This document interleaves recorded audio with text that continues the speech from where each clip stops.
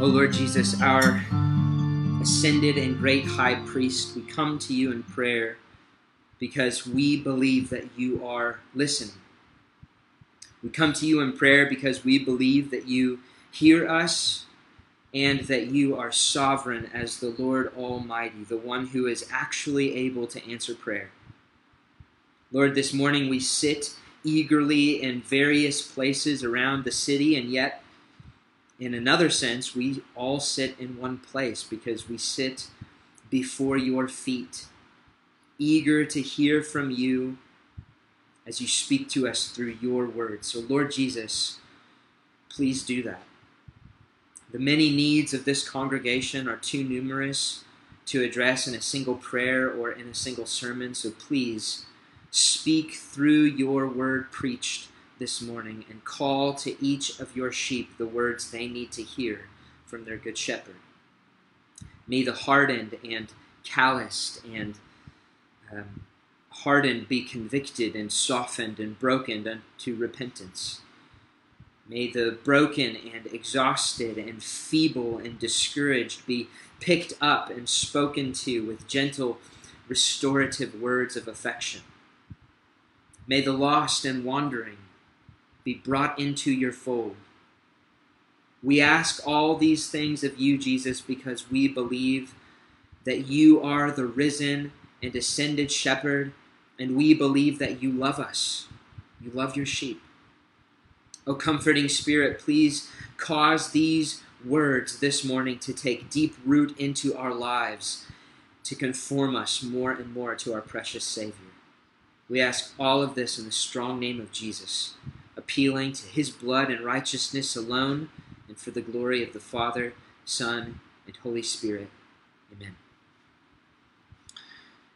So this week we are taking a break from our series through the prophets to celebrate Ascension Sunday. And this is atypical for us for a couple of reasons. First of all, this is atypical for us because we don't usually like to preach standalone topical sermons, even if they are doctrinal sermons which exposit the Bible's teaching on a given topic like this one. We don't usually like to do that. We prefer usually to preach through books of the Bible so that the points of our sermon are determined by the points of the text that we're preaching. That's how we typically like to preach through series. And so this kind of sermon, a topical doctrinal sermon, is not usual. It's not typical for us. But today's sermon is also unusual because this is the first time we've ever done this at Emmaus, Ascension Sunday. This is our first Ascension Sunday, which means that it merits some explanation. So first of all, what is Ascension Sunday? Well, Ascension Day is part of the historic Christian liturgical calendar, and it marks the 40th day from Easter, which would have been this last Thursday. So today is Ascension Sunday. And Ascension Day is to commemorate Christ's bodily ascension back up into heaven, which occurred 40 days after his resurrection. And historically, the church has celebrated this day as the completion of Christ's work of redemption. So we've talked about this before, that the liturgical calendar tells the story of the gospel. And the ascension is the final act of the salvation accomplished in the gospel. Now, this is all well and good, but why is Emmaus going to start celebrating Ascension Sunday? And I don't want to move too quickly past this. This is a worthwhile question because in our short life as a church, we've not really made it our strict ambition to stay closely knit to the whole liturgical calendar. And I don't think we're about to. We haven't observed, for example, Ash Wednesday or Lent or Maundy Thursday. We've never had a Good Friday service or even a Pentecost Sunday service. And there's nothing wrong with observing these days on the Christian calendar. We just haven't as a church. And so why Ascension Sunday? Of all the special days on the liturgical calendar, Ascension Sunday is one of the more obscure ones. Not many people talk about Ascension Sunday. So why is a church that doesn't incorporate a great deal of the church's historic liturgical calendar going to start including this one into our yearly rhythm? And the answer is simply this. The ascension of Christ is a necessary, though often forgotten, aspect of Christ's ministry in the gospel. It is a necessary, though oft forgotten, aspect of Christ's ministry in the gospel. And we believe that building it into our yearly calendar, Lord willing, will help us to appreciate Christ's ministry more. It will help us to love him more and thereby honor him more. And this is important because that's what we exist for. We want the gospel to be the central story of our lives. And as we'll see today, that gospel story, the gravitational centrality of our lives, would not be complete without the ascension. This doctrine is not an afterthought. It is an essential element to Christ's work of salvation, and we minimize it to our own detriment. Right? If Christ did not ascend to the right hand of the Father, his atoning work is incomplete. We have no intercessor, and we get no Holy Spirit, which means no salvation. So this is big. This is important. So that's why we're celebrating Ascension Sunday today. So how are we going to do that today? Well, there's any number of directions we could go with this morning's sermon. We could examine what Christ's ascension means for the Great Commission, for example. That when he ascended to the right hand of the Father, he was receiving the nations as a gift, and that he's now resourcing his church with his Spirit to bring the nations into his kingdom. We could talk about that this Ascension Sunday. We could talk about what his ascension means for the end of human history, right? That he ascended to the right hand of the Father and that he is now reigning as the sovereign King and Lord of history, who will return in glory to judge the living and the dead, who will institute the new heavens and the new earth forever and ever. We could talk about that. But our time is limited, and so this morning, I want to rather impress on your mind the importance of the ascension for salvation. For your salvation, for my salvation. And so all 3 points for today's sermon are going to come from the book of Hebrews and themes related to themes that we see in the book of Hebrews. And so today we're going to see that in the ascension, Christ completes his atonement. Christ assumes his role as our intercessor. And point number 3, Christ gives us the Holy Spirit. So those are my 3 points this morning. Point number 1, let's begin. In the ascension, Christ completes his atonement. Hebrews chapter 1, verse 3 says this. He, that is Christ, is the radiance of the glory of God and the exact imprint of his nature. And he upholds the universe by the word of his power. After making purifications for sins, he sat down at the right hand of the Majesty on high. This is how the author of Hebrews begins his sermon. And here in this verse, we see a summary of what the author of Hebrews is going to elaborate on throughout the rest of the letter. We see that Jesus, the high priest of God, offers atonement for the sins of his people, and then he sits down. What's happening here? This little phrase, after making purification for sins, he sat down, has everything to do with Christ's office as our perfect and great high priest.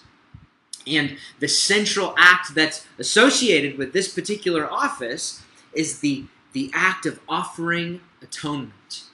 The work of offering atonement is the central act associated with this priestly office because the priest is the one who is responsible for standing between a holy God and a sinful people. And the respective station between these two parties, this holy God and his sinful people, poses a problem. It poses a problem that only atonement can solve. Because on the one side, we have God, who is infinite and is perfect. He's infinite in his perfection and righteousness. He is all holy, without any imperfection or fault or deficiency in him. And then on the other side, you have a sinful people. You have people who are sinful and stubborn and defiled by their wickedness and uncleanness. So the question is, how can these two parties coexist? And the answer is atonement. The guilt and uncleanness and sinfulness of sinful man has to be paid for and cleansed and cleared away in order for God to vindicate his holiness by fellowshipping with them. And that's what atonement is for. Atonement is the payment of guilt. Atonement is the cleansing of defilement. And I think, for example, of God's instruction to the people of Israel all the way back in the beginning of the Bible in Leviticus chapter 16, where we read about the Day of Atonement. And on this day, an elaborate ceremony would take place in which Israel's high priest would enter into the most holy place of the tabernacle, the Holy of Holies. This is the place in the center of the tabernacle which was veiled from everyone else in the nation. And even the high priest could only enter into this place once a year for the Day of Atonement. And he would come into this space not without blood, says the author of Hebrews in chapter 9, verse 7. It says he comes into this place not without blood, which he offers for himself and for the unintentional sins of the people. So he would go through this whole elaborate ceremony, which consisted of sacrificing the blood of a bull and goat in the outer courts, and then he would take that blood into the Holy of Holies, past the veil, to make atonement for the sins of himself and then for the sins of the people. And then he would take that blood and cleanse the instruments of worship that had become defiled by their being used by sinful men. And a couple more goats were involved in this process, and one that was burned up altogether and one that was sent away. This very elaborate ceremony. It was very elaborate and very bloody. And in every step of this elaborate ceremonial process, God was in effect saying to the people of Israel, "You may not come near me as you are. There is a veil that separates me from you. And you better not cross that line without blood to account for your wickedness. We have no natural fellowship. I am holy, and you are wicked. I am pure, and you are filthy. I am righteous, and you are guilty." That is the dire situation that atonement accounts for. And it's the central work that Christ performs as our great high priest. You see, all the atoning work of Israel's priests were but shadows of the true substance of what Christ would accomplish. They were pointers. They were signs. They were always pointing beyond themselves to something better, fuller, more secure. They were promises. And they testified to their own inadequacy by their perpetuity. The fact that this ceremony had to happen year after year after year after year by priest after priest after priest, all of that demonstrated that it was not the ultimate solution to the problem of sin. It wasn't the ultimate atonement for sin. It was a promise of the atonement that Christ would accomplish. Now, many Christians know this much, but what we often forget is that the atoning work is not summed up entirely with Christ's death and resurrection. The cross was, in effect, the altar upon which he, the Lamb of God, was slain. That's where the sacrificial lamb was executed on the cross. But when we think about the Day of Atonement, the priest sacrificed the bull and the goat on the outer court, and then he would take that blood and enter into the Holy of Holies. And that is where atonement was made.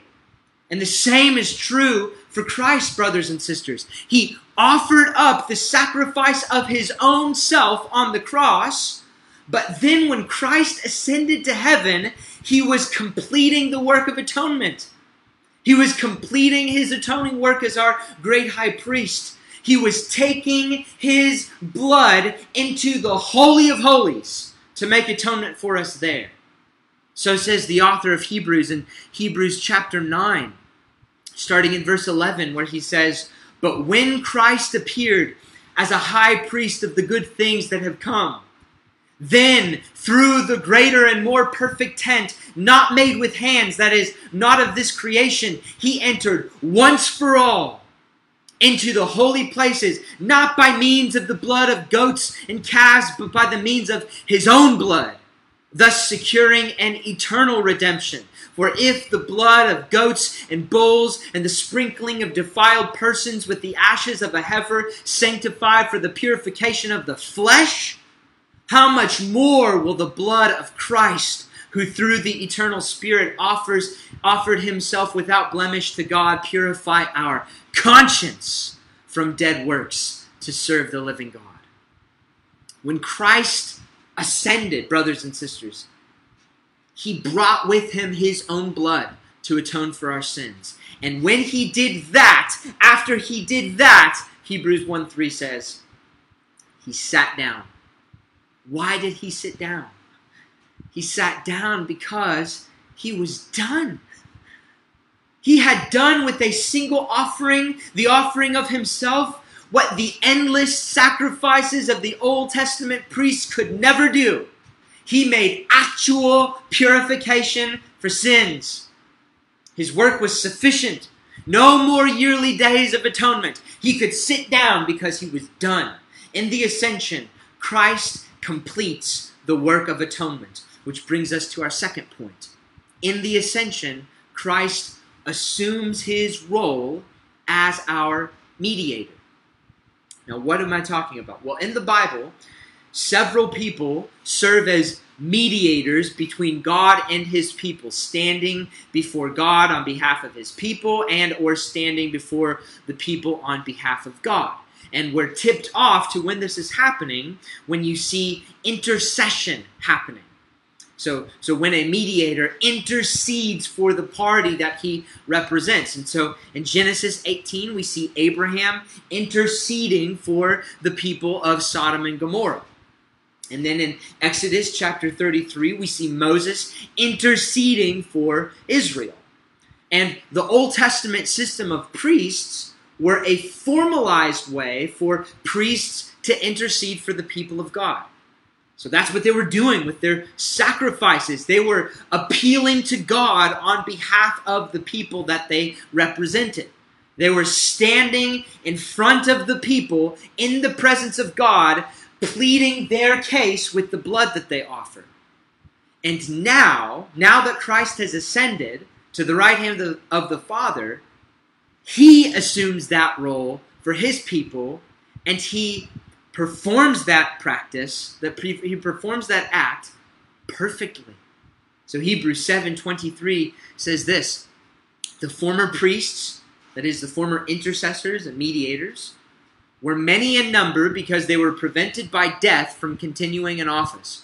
But he holds his priesthood permanently because he continues forever. Consequently, he is able to save to the uttermost those who draw near to God through him, since he always lives to make intercession for them.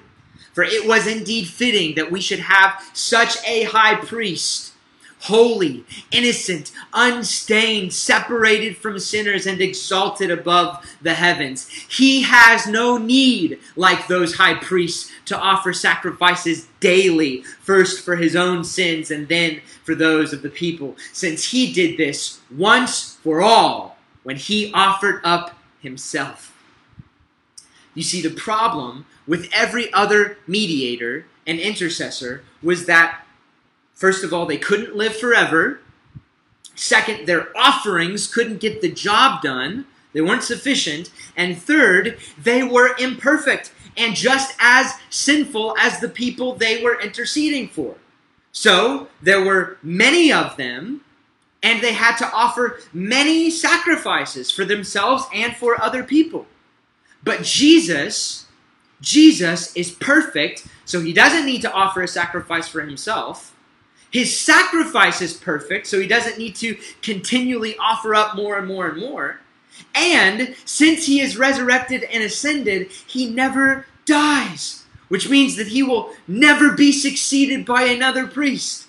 The ascension means that Jesus is right now before the Father representing you to him, Christian.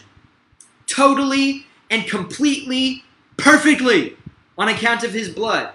This is illustrated beautifully by Charles Wesley in his hymn that we sing so often, "Arise, my soul, arise." He says, 5 bleeding wounds he bears received on Calvary. He's talking about the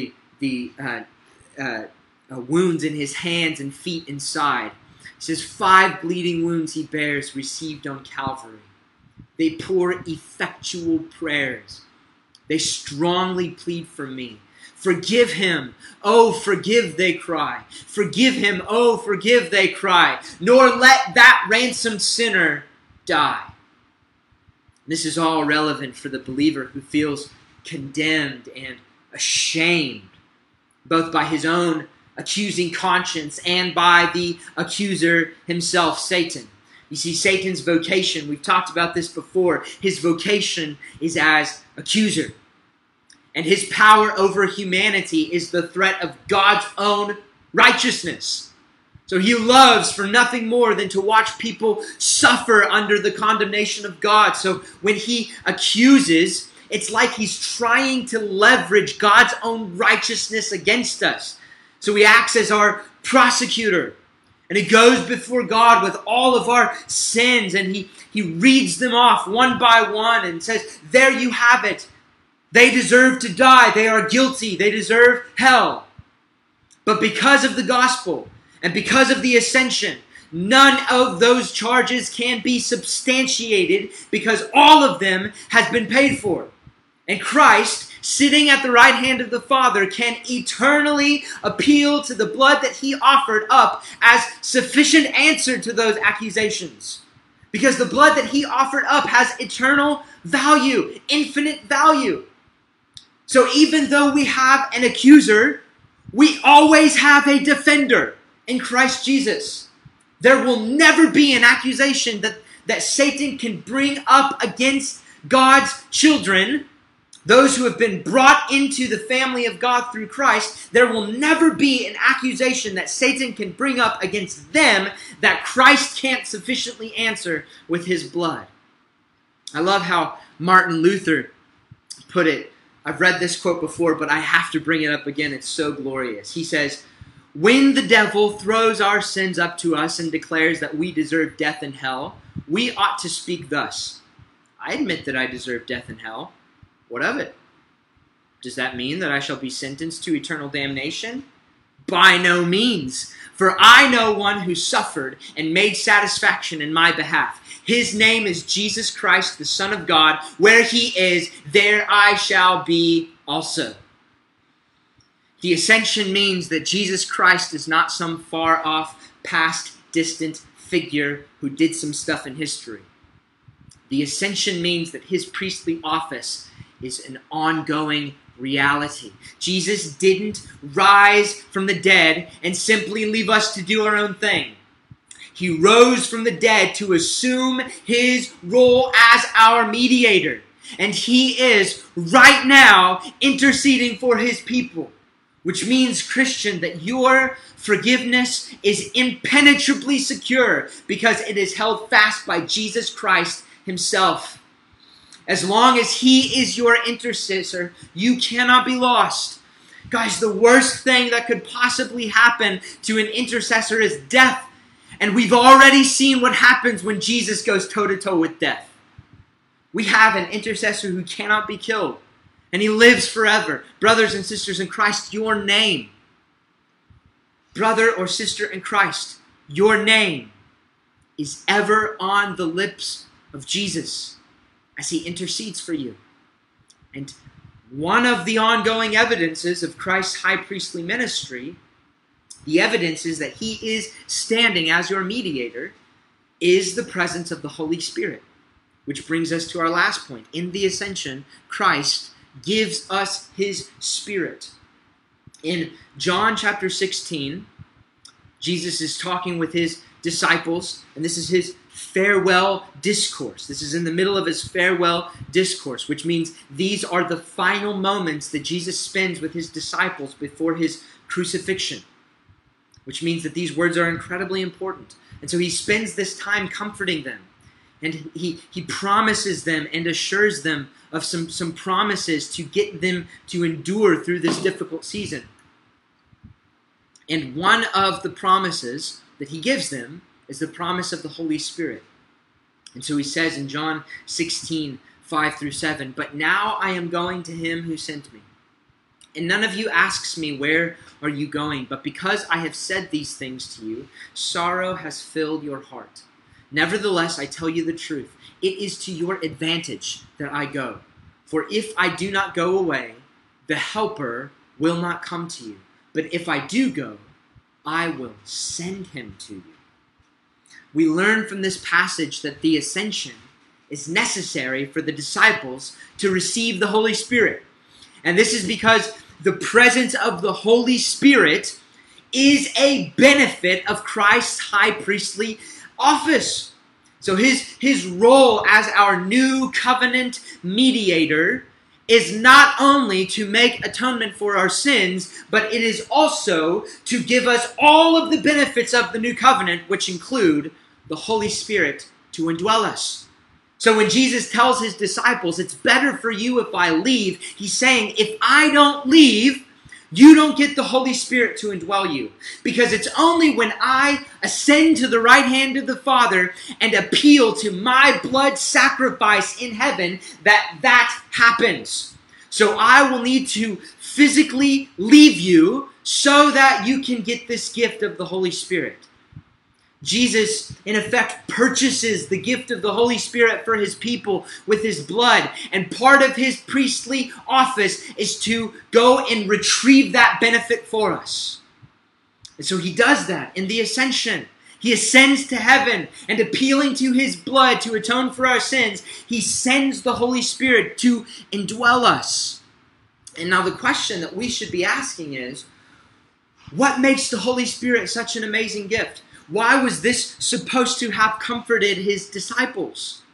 Why is having the Holy Spirit inside us better than merely having Jesus next to us?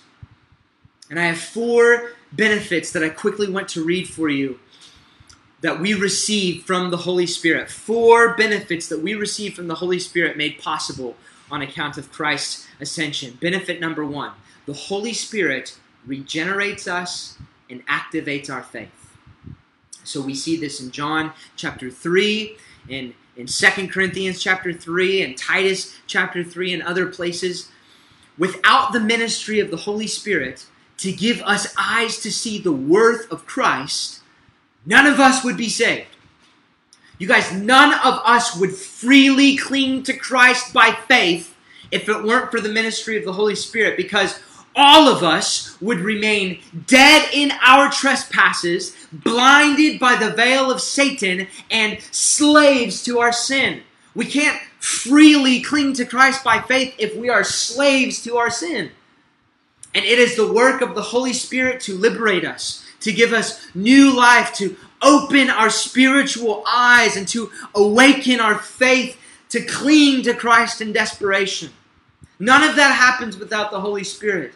And the Holy Spirit is the perk of Christ's high priestly work, which he completes in the ascension.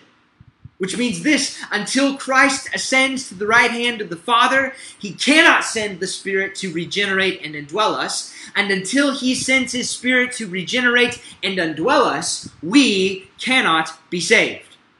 So that's one fairly significant perk that we receive by virtue of having the Holy Spirit. Benefit number 2, the Holy Spirit illuminates the Word of God. We saw this last year during our series through 2 Corinthians. 2 Corinthians chapter 3, verses 12 through 4:6, which tell us that those who read the Scriptures and do not in them see the glory of Christ are impeded by a satanic veil. It's not that they don't see something that's not there. Guys, the glory of Christ objectively emanates from the whole Bible. But the natural man cannot see that glory until they are freed from the veil by the liberating ministry of the Holy Spirit. So the Holy Spirit illuminates God's Word to show us what is truly there, which is the glory of God in the face of Jesus Christ. This is the primary and definitive way that God speaks to His church, that Christ speaks to us. The Holy Spirit gives us ears to hear and eyes to see the truth of God's Word. He gives us ears to hear the voice of our good shepherd from this Word. And this is why we don't have to choose between having the Holy Spirit in us and having Christ in us. When we get the Holy Spirit, we get the Trinity. The Holy Spirit facilitates a communion between Christ and His people that is far more intimate than anyone who was with Jesus during His earthly ministry. So that's perk number 2. The Holy Spirit illuminates the Word of God. Point number 3, the Holy Spirit convicts us of our sin. This also is seen in Christ's farewell discourse in John chapter 16, verse 5. When Jesus tells us that the Holy Spirit will come to convict the world concerning sin and righteousness and judgment. And this is a description of the Spirit's ministry out in the world. And to the degree that we have the world in our hearts, this verse applies directly to us. And we've experienced this, haven't we? Haven't we experienced this sort of thing? The Holy Spirit's kind and firm method of utilizing our conscience to trouble us? Haven't we experienced the Spirit chastise us and correct us and compel us to confess and repent of our sin? And this is a grand benefit. We ought to praise Him for this. Oh, brothers and sisters, of course it's uncomfortable. Of course it's unpleasant to experience the embarrassment of being found out by the Holy Spirit. The feeling of being scorned by Him for doing what we know we ought not to do, or for failing to do that which we know we ought to do. Of course it's embarrassing and it's hard, it's uncomfortable. Right? It is not a pleasant feeling to feel the convicting ministry of the Spirit, who is grieved and outraged that we've given His sworn enemy safe passage into His dwelling place. Do you know that's what we do when we tolerate indwelling sin? When we harbor sin in our lives? Sin is His sworn enemy. And when we bring sin into our lives and we tolerate it, we are giving safe passage of His sworn enemy into His home, us, our hearts. And so it hurts, of course, when the Holy Spirit is grieved by our sin and He scorns us for it. But what's the alternative? Is the alternative Him affirming us in our sin, the thing which is self-destructive and dishonoring to God? No, He loves us too much to affirm that which grieves Him and destroys us. A true friend and helper and comforter indeed is the Holy Spirit, who doesn't allow us to sit comfortably in our sin. So that's the third benefit we receive in the Holy Spirit. He convicts us of our sin. But fourth and finally, the Holy Spirit also empowers obedience. Brothers and sisters, this is incredibly important. The promised ministry of the Holy Spirit was never supposed to apply the work of Christ in such a way as to give us an escape hatch, to shirk the commands of Christ. That's not what Christ died for. As if to say, go ahead and give obedience a shot. Go ahead and give obedience a shot. You'll fail. You will fail, but don't sweat it. It's cool. Christ died for you.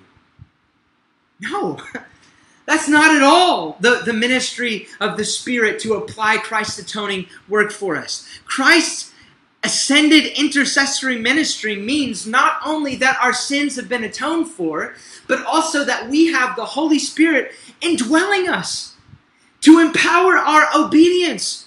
This is so important. The gospel was never intended to remove the problem of disobedience by dropping the demand for obedience.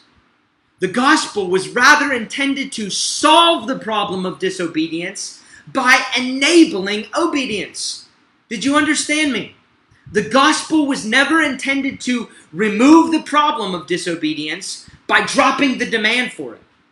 Rather, the gospel was intended to solve the problem of obedience by enabling our obedience. It is a gross perversion of the gospel's logic to say, Christ is interceding for me.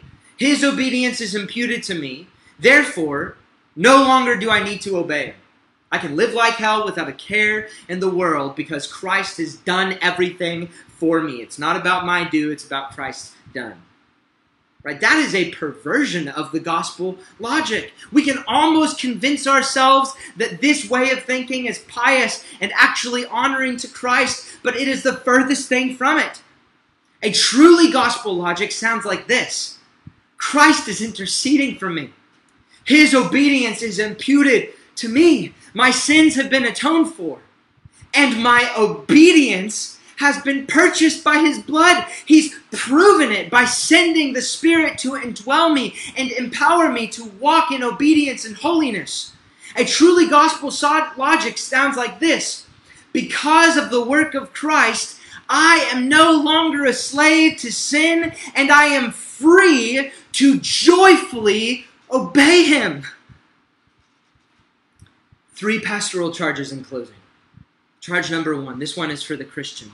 Christian, you are charged to adore Christ, your ascended high priest. Christian, you do not worship and serve and follow a dead historical figure. The Mediterranean carpenter who walked around on this planet with his disciples in the first century is reigning in heaven right now. And he, right now, alive in human flesh, is interceding for you. And his scarred hands and feet inside, and the blood shed on that Roman cross 2,000 years ago, all speak a more powerful word than any that would contend with it.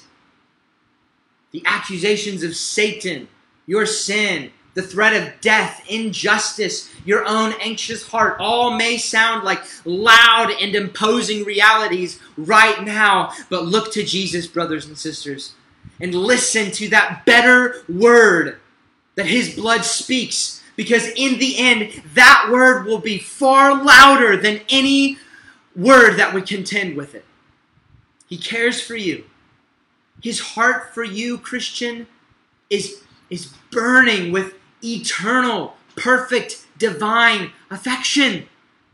You may not feel like this is true right now, but if you have come to Christ by faith, he is nearer to you than anyone else during his earthly ministry. He has not left you alone.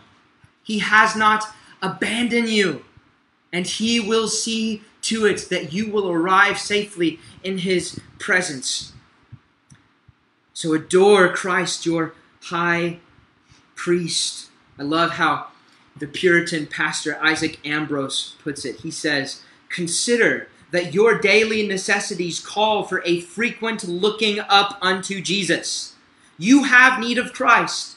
You have need that he pray in you and that he pray for you to your heavenly Father. You have need that he work in you and need that he work for you, his own blessed will. You have need that he present you and yours blameless before the Father's presence in life and death. And at the day of judgment, there's not a moment in your life wherein you stand not in continual need of Jesus Christ. And can a hungry man forget his food?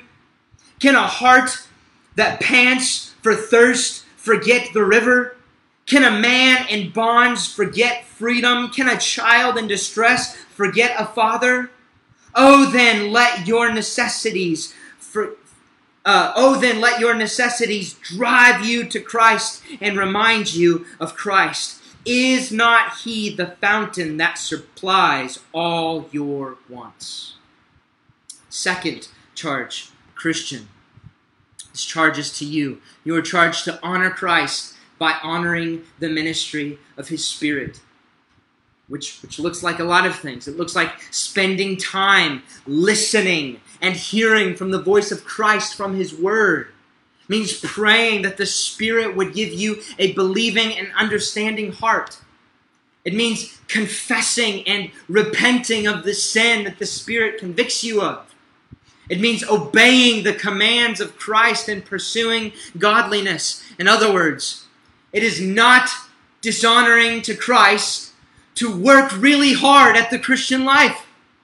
As long as you are working in faith, believing that in Christ you are already justified, and that your work, and in your work the Spirit of God is working in and through you. So, for example, you wake up in the morning and you're lying in bed as a justified person. Last night, as a Christian, you were a justified sleeper, and now you are awake, justified. Does that mean that you stay in bed? No. It means that you get up and get dressed as a justified person, and you practice spiritual disciplines, and you work really hard at them as a justified person. And you work honestly at your job as a justified person, and you invest in your relationships and confess your sin and obey Christ and serve others as a justified person. You don't do any of those things to win your justification, but you do all of those things with all your might, without the slightest bit of laziness, and you don't let yourself off the hook, and you take your next step by faith, trusting that the Spirit of God will meet you with the energy you need to take that next one as soon as your foot lands. And you thereby honor Christ, because you show that you believe him when he said that he would send his Spirit to you.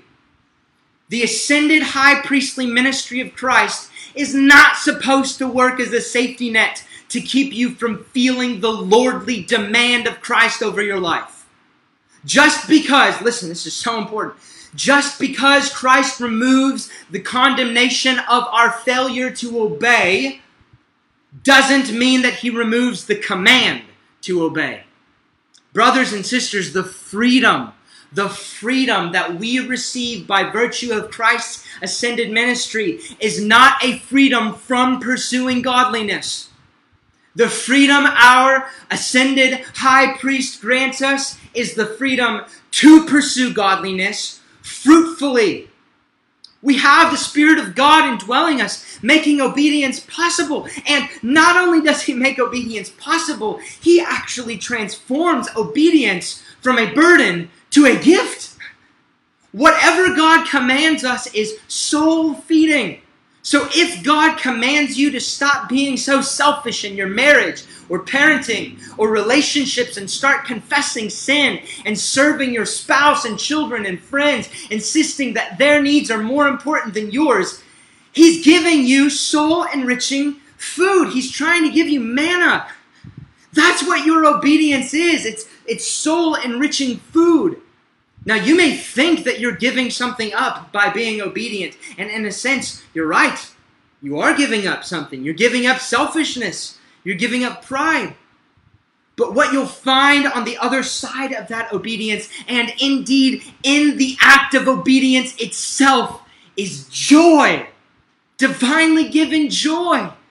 So don't insult the high priestly ministry of Christ by pitting his atoning ministry against the ministry of the Spirit to empower us. Those two things are not contradictory. They are one in the same. Christ did not die so that you could be a slave to sin and laziness and disobedience without a troubled conscience.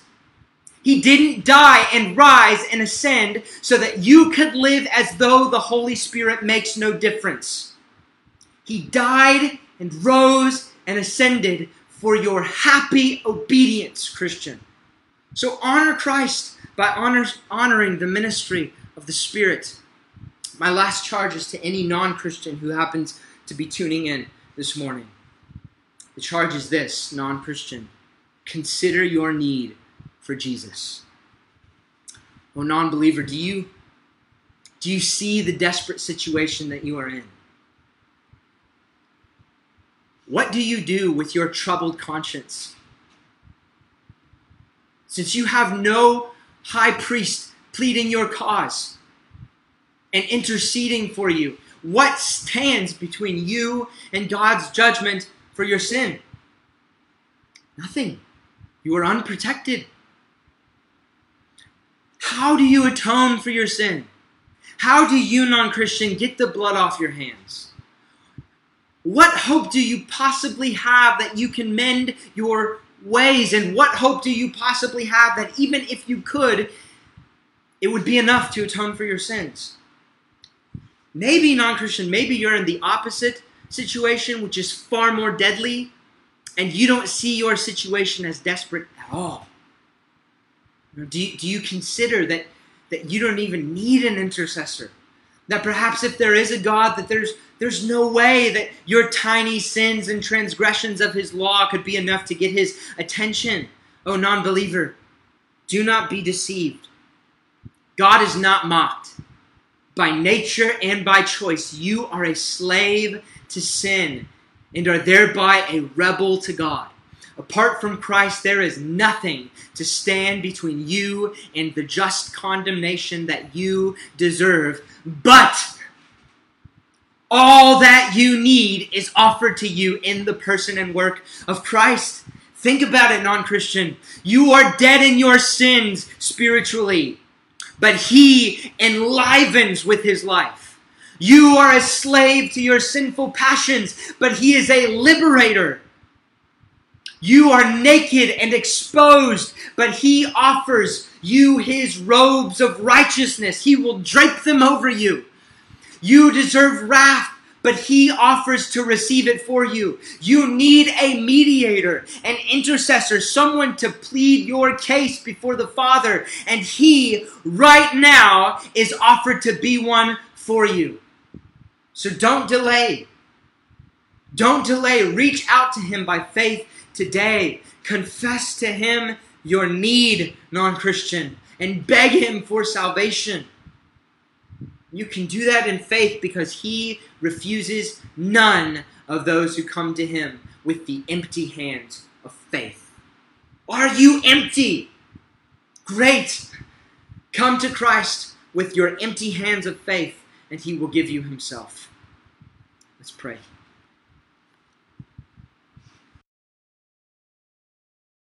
Please water the hearts of those who heard your word this morning, that seed sown in weakness might be raised in power.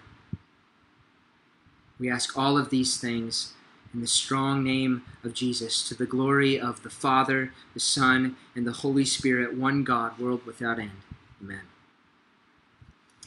Emmaus, may the ascended Christ bless you this week beyond.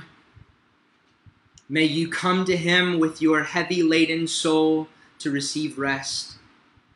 And may you be emboldened by his Spirit to continue on in faithfulness for your joy and the glory of the Trinity. Amen. I love you, brothers and sisters. I miss you. Hope to see you soon. Thank you for watching this Amaze KC podcast. More information about Amaze KC can be found available online at www.amazekc.com.